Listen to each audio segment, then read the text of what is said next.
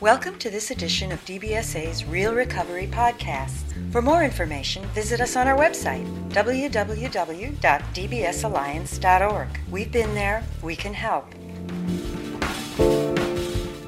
Welcome to this edition of DBSA's Real Recovery Podcast.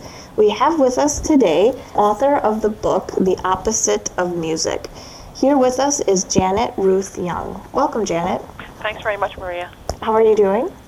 Doing great, thanks. Good. So this is a great book, and it's unlike anything that I've ever read before, having to deal with mental illness. And what was unique about it for me was that it was written from a child's aspect. And the main character, I guess, just to give some background, is a boy named Billy, or I guess a teen named Billy, and his father has depression and is diagnosed and then treated through the course of the book. So it really is more of his experience being a family member than, the person who is diagnosed writing about what it's like. So, what background do you have with mental illness that made you want to tackle this topic? I come from a family with a history of depression. A number of people have been treated for it, and it's something that has colored my life in many ways. I don't tend to be depressed myself. I think I may have had an undiagnosed depression when I was in college, which was a long time ago because I'm 49 now. But as I look back, I see that maybe there was a period of time that I was depressed and I had an eating disorder, and my self-esteem really plummeted for a year or so, and I kind of crawled back out of that on my own without any help. But then in general, maybe because there's been depression in my family, I've always been interested in mental health and in psychology, and if I hadn't become a writer, I probably would have liked to be in the mental health field, perhaps to be a therapist. Okay. Is this your first book that deals with depression? Yes, it is. It's my first published book. Okay. So how does that feel to? What has the response been like? It's very exciting. I feel like I'm really bursting out of the gate, getting a lot of attention. So far, I won an award from Penn New England for Children's Book Discovery Award. I've gotten very favorable reviews, maybe 4 or 5 of the major 6 review periodicals, and both the American Bookselling Association, which is the independent bookstores, and Borders, the large chain, have selected me as kind of a special pick for the spring. So I think it's been wonderful for me to have such a riveting topic and a really riveting treatment of it as my first book. I actually had an unpublished manuscript, which was more on the Mean Girls theme. It was about a girl who wanted to be popular, and I didn't get anywhere with that, and now I can kind of see why, because that's been done so many times. But the subject of depression being treated this way, with the emphasis on the family rather than, as you said, the depressed person, has garnered a lot of attention. Okay, that's great. And I guess to fill everybody in, because the book just came out, so I don't think many people will have read it. But can you just give your little background of the story and how it flows? Billy's father, Bill Sr., becomes depressed, and the family has no knowledge or experience of depression. And they really rush to get the information that they need, and they begin by putting him in conventional medical treatment, which includes medication and talk therapy. And also he gets a physical evaluation, a routine physical, just to make sure that there is no physical cause for the ailment. And that's something that everyone who is depressed should do. Since, for instance, in the elderly people, depression could be caused by something as simple as a urinary tract infection. So that's an important step to take. But because the father has a bad reaction to the medication, and because the mother of the family distrusts doctors in general, they decide to pull the father from treatment and treat him entirely at home using unconventional or alternative, or as they're also sometimes called, complementary treatments, such as light therapy, nutritional therapy, aromatherapy, and other things. And so the family decides to do it all on their own, and that's not a good decision in this case. And so that's when the story actually becomes more gripping. And I won't tell people how it ends. There's still a long journey ahead of them. But because the family grows increasingly desperate, worked well for me as a writer to keep the focus on the family and their emotional reactions to the father's illness and how it changes their relationships to one another and their relationships to other people in the world. And that was what, and it really was, it's a trite expression, I guess, but a page turner. It's one of those books that you really just, it was easy to read, and it was enjoyable in a weird sense. I mean, it's not, I guess, really enjoyable, no, but I understand what you mean. You wanted to find out about it, and it was when you talked about the mother and how she dealt with it, and what, the children were especially. It was very sad to see how they react. I mean, not sad, it was beautiful that they took this time, and Billy came home every day after school so he could sit with his father and wasn't seeing his friends anymore, and just really made this a point to get his father better. Right. And one of the most important thing in his life. Right. It was, and it really was wonderful how they all came together. It wasn't, they dealt with it together, they talked about it, and to me it's a modern book in that sense that, not that the family was pretty remarkable when we talk to, as DBSA, when people come to us and we say, here's what you should do. If you think your friend or family member has depression, this is what you should do.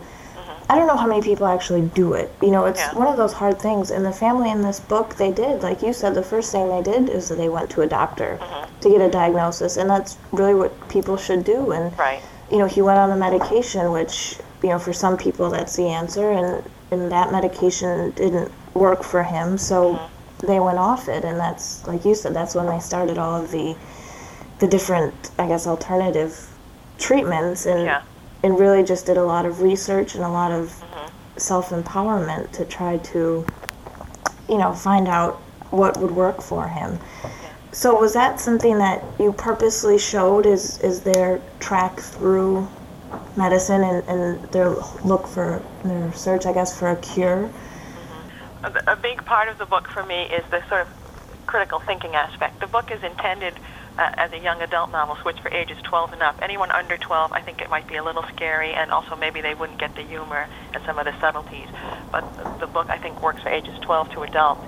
And I wanted to have the reader experience it. I think if it was a page-turner for you, it's because perhaps, as other people have felt, you felt like you were looking over the shoulder of the family as they were making their decisions. So I show the documents that they look at, I show the books they read, I show the websites they look at, and the reader should feel very involved with that and be saying either, oh yes, that's the way to go, or oh no, please don't go there.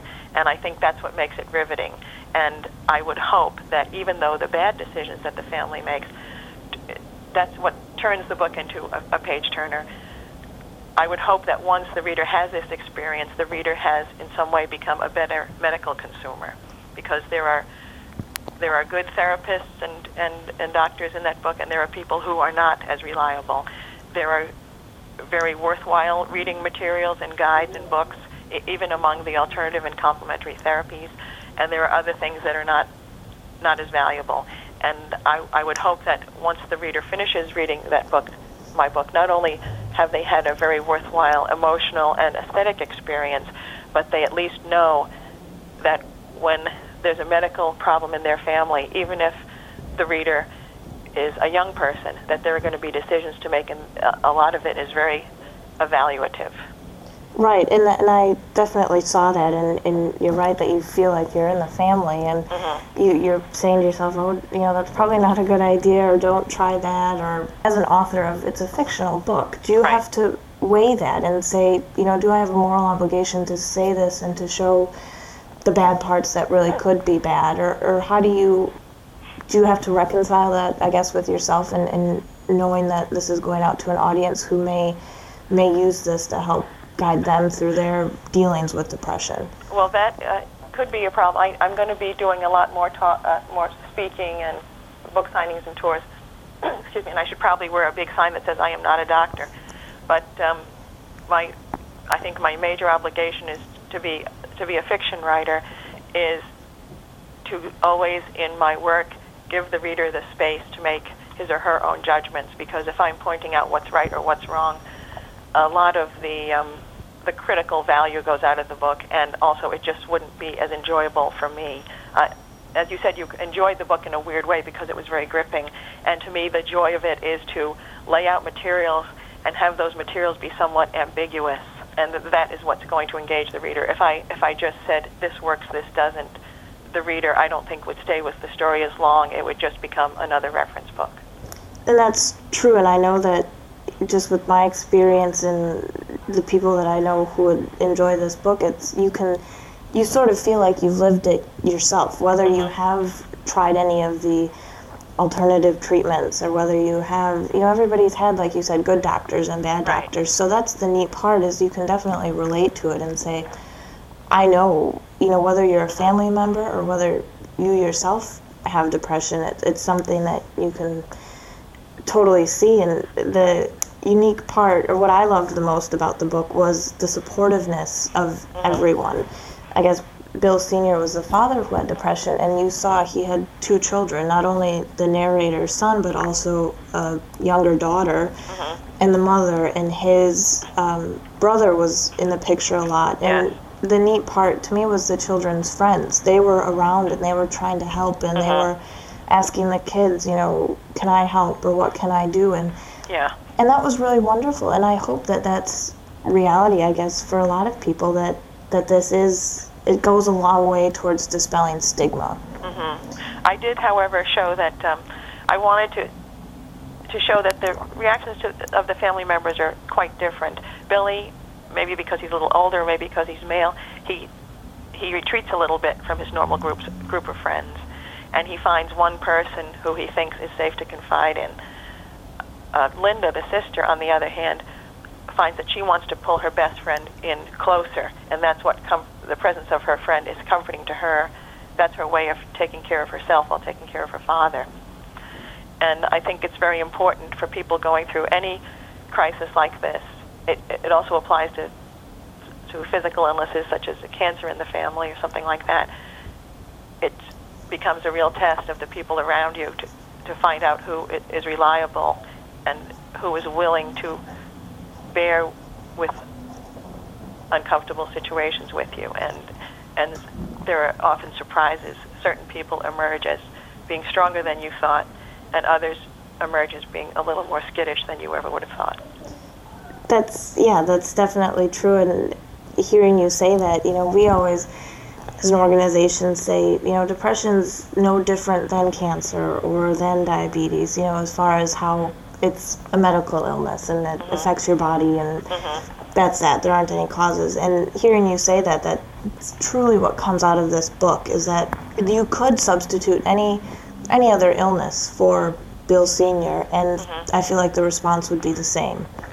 It was as if when his coworker kept coming over and to see how he was doing and bringing food over, it was as if he did have cancer, and that was great, and it showed that, the response, some people I know are afraid of talking about it, and that's definitely a personal preference and something that they have to go through, but, you definitely showed through the book that, like you said, people may surprise you in how they can deal with it and how they can help you through.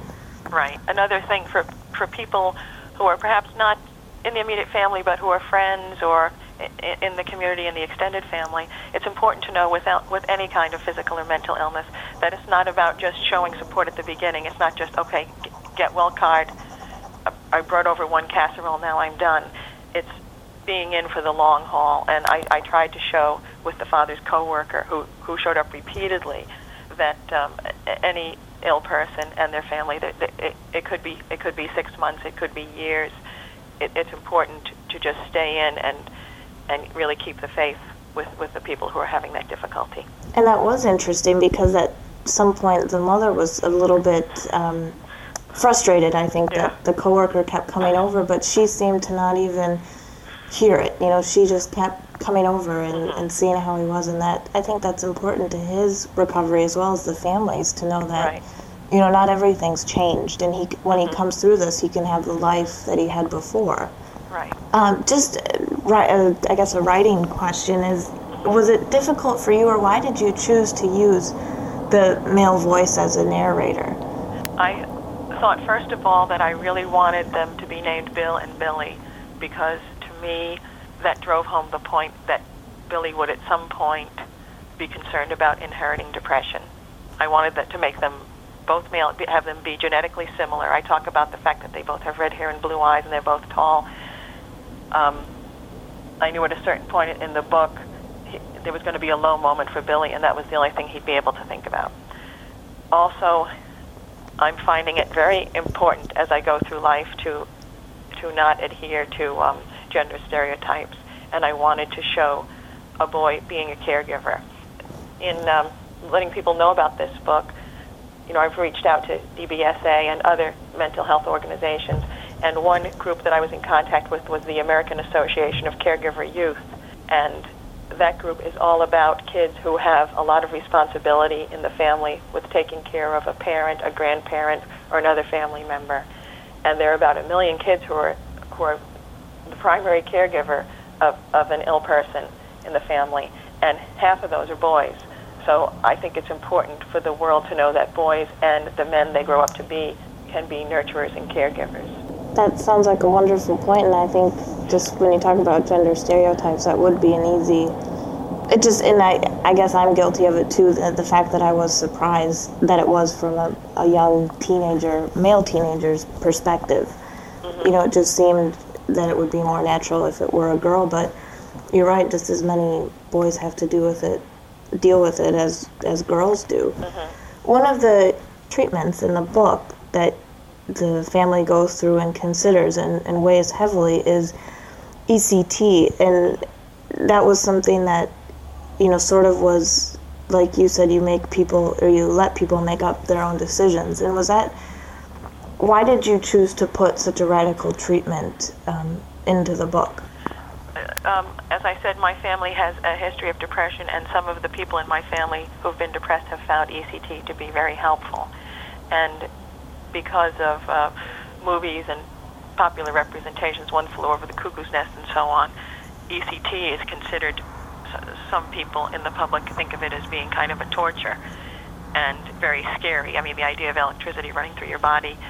And also there are a lot of people who are completely unaware. One response that I've gotten through the book is, when I submitted it to one publisher, the editor wrote back to me and said, is this treatment really still being used? And not only is it being used, but it's been refined. It's available at many local hospitals. It's often administered under the care of a psychiatrist and a medical team, and it's obviously has to be done very carefully.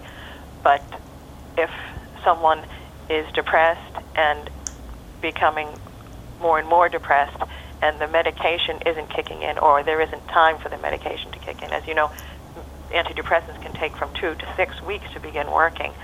ECT can be a lifesaver, a life-saving intervention, and then medication can follow, as a long-range treatment. But I found it very important to mention, and I live in Massachusetts, and one of our former governors, Michael Dukakis, who also ran for president, his wife Kitty Dukakis, had quite a serious history of depression, and she came out very publicly and said that she has ECT on a maintenance program, and that it's really been wonderful for her. So I would like to remove the stigma from that treatment. It's a lifesaver. And I think that that's something that, at DBSA we definitely promote. Mm-hmm. Lots of different treatments for lots of different people. What works for one person doesn't work for the other person necessarily, but it's important that as patients or as people who are dealing with this, that there are options out there, and you can take these to your doctor and say, what do you think of this for me, or do you think that this would work well? And it goes a long way towards education and like you said, reducing the stigma too. And was it hard for you to find a publisher for this book when you as an author, as you kind of shop around and look for somebody? Were you ever worried about the topic, that it would maybe scare some publishers away? No, people embraced the topic. It was actually quite easy to find a publisher. I received this award, the PEN New England Children's Book Discovery Award, just on the strength of having written 10 pages. People were already getting interested before I had written the entire book. And then it took 1.5 years to find a publisher, but that was partly because one editor at one publishing house liked it so much that she just held on to it. She kept fighting for it, even though the higher decision makers had some doubts. And in fact, she didn't even want to tell me when the book was rejected, so that slowed down the whole process. But there was a lot of enthusiasm right away. That no one, I would say, no one was scared about the subject matter. And the teen market has gotten more and more sophisticated and is dealing with more and more difficult subjects. There are many books out for young adults on depression, but although usually the teen in the story is the depressed person. And that's I was very pleased at the level of enthusiasm for this book. Right, and that's exciting to hear you say that and to hear that the response was good. It's that people are willing to hear about it and know that there's a need for a book like this. Mm-hmm. And, you know, it's funny because we get books here a lot. Quite often authors will send us books and ask us to review it or to make it available to our constituency. And I love the cover of your book. It's one of those things, you know, don't judge a book by the cover. But it was one of those things that came and it's so neat. It has such a pretty blue cover and there's, you know, lemon halves on it and it looks so great. And it didn't. I had read it probably halfway through and then.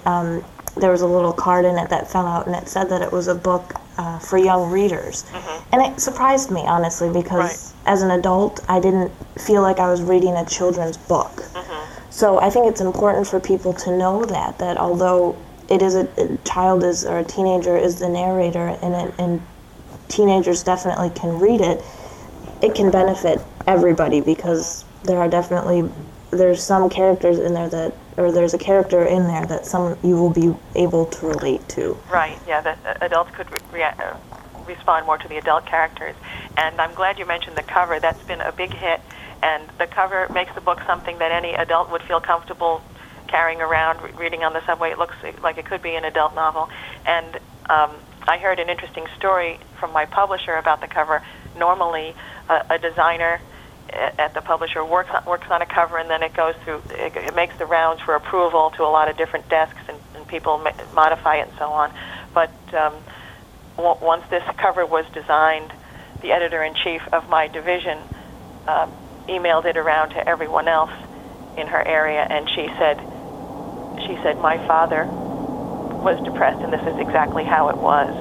And she said the fact that the music is shown sort of crunched up, the fact that the person's creativity has been just squashed was so important to her. She felt that it captured the whole experience. And I hope you'll be able to show the cover on the website. That would be great, so people can look at it while they're listening to the interview. Sure, and it's definitely a memorable cover. You know, it's mm-hmm. one that you see and you'll be able to remember. So I'm glad that we did get to talk about it because that's interesting to hear that was so well received along with what goes inside of it. Yeah, well, it's great for an author. I'm just working by myself all the time, but to have the input of a team of very creative people and to see what they come up with in representing the book, that was very gratifying. And it just, as a writer, you just get that feeling, oh, somebody gets me, and that's what you always want. They get me. Yeah, that's just great. And Janet, thank you so much for joining us today. And it was really a pleasure to read. And again, the book is called The Opposite of Music, and it's by Janet Ruth Young. And I know that it's available on Amazon. I was checking that out before I came, and I'm sure it's available at all of the bookstores. So. Yes, it is. It will be widely available. Well, thank you very much, Maria, for having me, and I wish all the best to your listeners. Thank you. This has been a production of the Depression and Bipolar Support Alliance. For more information, go to www.dbsalliance.org or call 1-800-826-3632. We've been there. We can help.